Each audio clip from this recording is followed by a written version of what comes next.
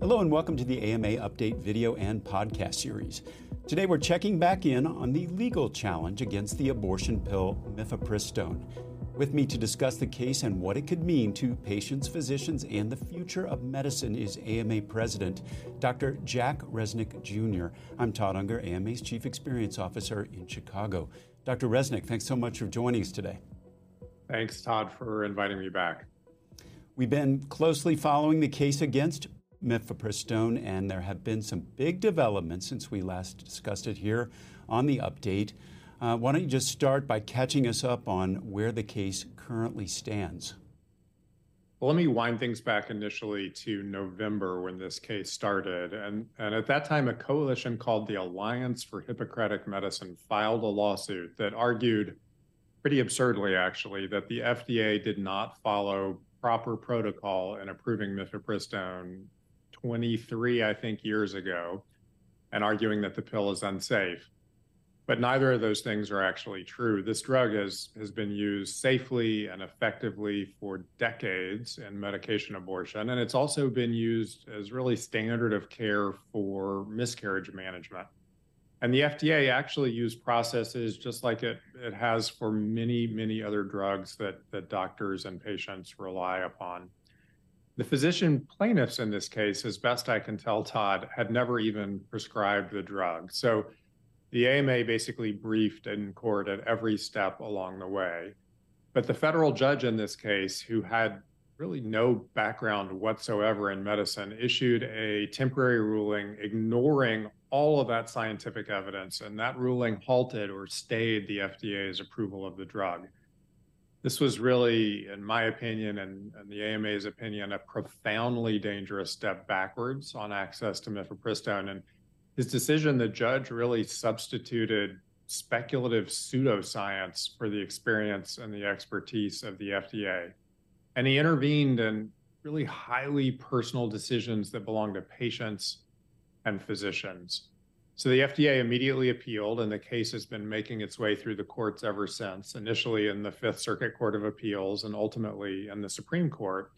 And the latest development really came on April 21st, when the Supreme Court said Mifepristone would remain available for uses where it's legal in states while an appeal moves forward in the Fifth Circuit, up until it really comes back to the Supreme Court, which I think is pretty likely. Well, this case is certainly far from over. A lot of back and forth already, and we're going to keep a close eye on developments. Shouldn't be surprised to folks out there because, Dr. Resneck, we've seen you on the news a lot about this, but just for the benefit of folks out there, can you give us AMA's position on this issue? Yeah, Todd, I mentioned that the AMA has briefed really at the district, appellate, and Supreme Court levels. And first of all, that's because we do have very clear policy on this. That policy is debated and voted upon by our House of Delegates, which is a really large and diverse group of physicians representing every state medical association and every national specialty society in the country. Doctors from red, blue, and purple states, small and big practices, urban and rural areas.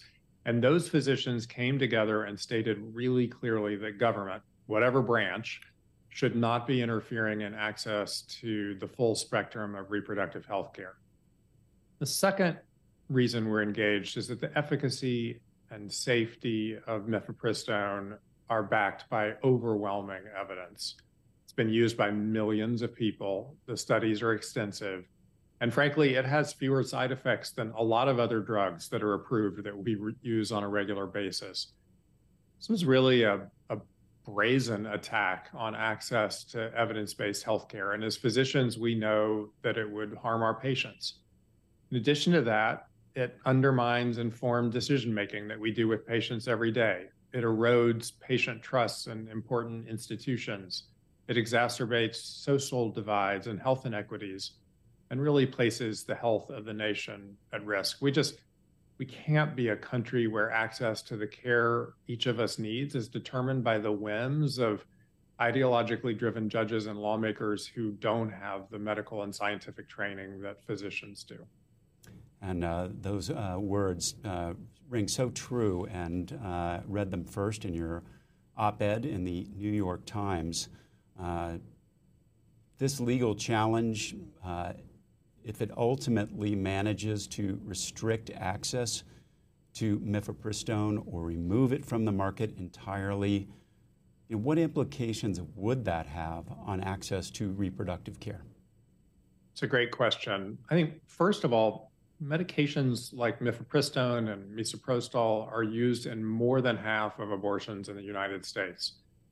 And while there's really no evidence that patients are harmed by Mifepristone, there is abundant evidence that denying care and taking the drug off the market takes a toll. We know, for example, that patients who are turned away from care and forced to carry unwanted pregnancies experience worse physical health, worse mental health, negative economic consequences, more intimate partner violence. And we know that these kinds of restrictions, Todd, fall hardest on historically marginalized and minoritized communities. And Mifepristone is not only used in termination of pregnancy, it's also used as really just standard of care, everyday treatment in many miscarriages. So removing access to this drug causes needless suffering and really puts women experiencing early pregnancy loss at further risk for dangerous infections, for hemorrhage and other complications. So at a time when we already have an unacceptable maternal mortality crisis in this country, I just can't think of a crazier and worse thing to do than to take this drug off the market and take it away from our patients. So clearly, huge and negative impact in the realm of reproductive care. But I think one of the points that you have really been focused on is that this case could also have massive ramifications beyond that. You took care of the nation. It's time for the nation to take care of you. The AMA stood by America's physicians and patients during the pandemic, and we're not stopping there. We're fixing prior authorization, leading the charge on Medicare payment reform, supporting telehealth, fighting scope creep, and reducing physician burnout. It's time to rebuild, and the AMA is ready. To learn more about the AMA Recovery Plan for America's Physicians, go to ama-assn.org/time to rebuild. And in your op-ed in the New York Times, you wrote that the case has seriously jeopardized our nation's 85-year-old drug regulatory system. Let's talk about that. Yeah, I did really focus on that in the New York Times op-ed piece, and I was so happy that the New York Times accepted it and that it got so much national attention in the days leading up to this recent Supreme Court decision. So this case, as I mentioned, really introduces what's unprecedented, the danger of courts stepping in and upending our FDA approval process that has worked so well, as you said, for 85 years. So if the lower court's rulings aren't ultimately reversed entirely, it really would throw our healthcare system into chaos that would extend way beyond Mifepristone itself. So upholding any parts of these rulings, in all likelihood, would almost immediately prompt a series of additional challenges to other FDA-approved drugs that physicians and patients rely upon really every day. You can imagine the things that would follow next in this train of lawsuits, like vaccines, contraception, drugs that we use to treat cancer and arthritis that just incidentally, if you happen to unintentionally get pregnant while you're on them, can cause issues with those pregnancies.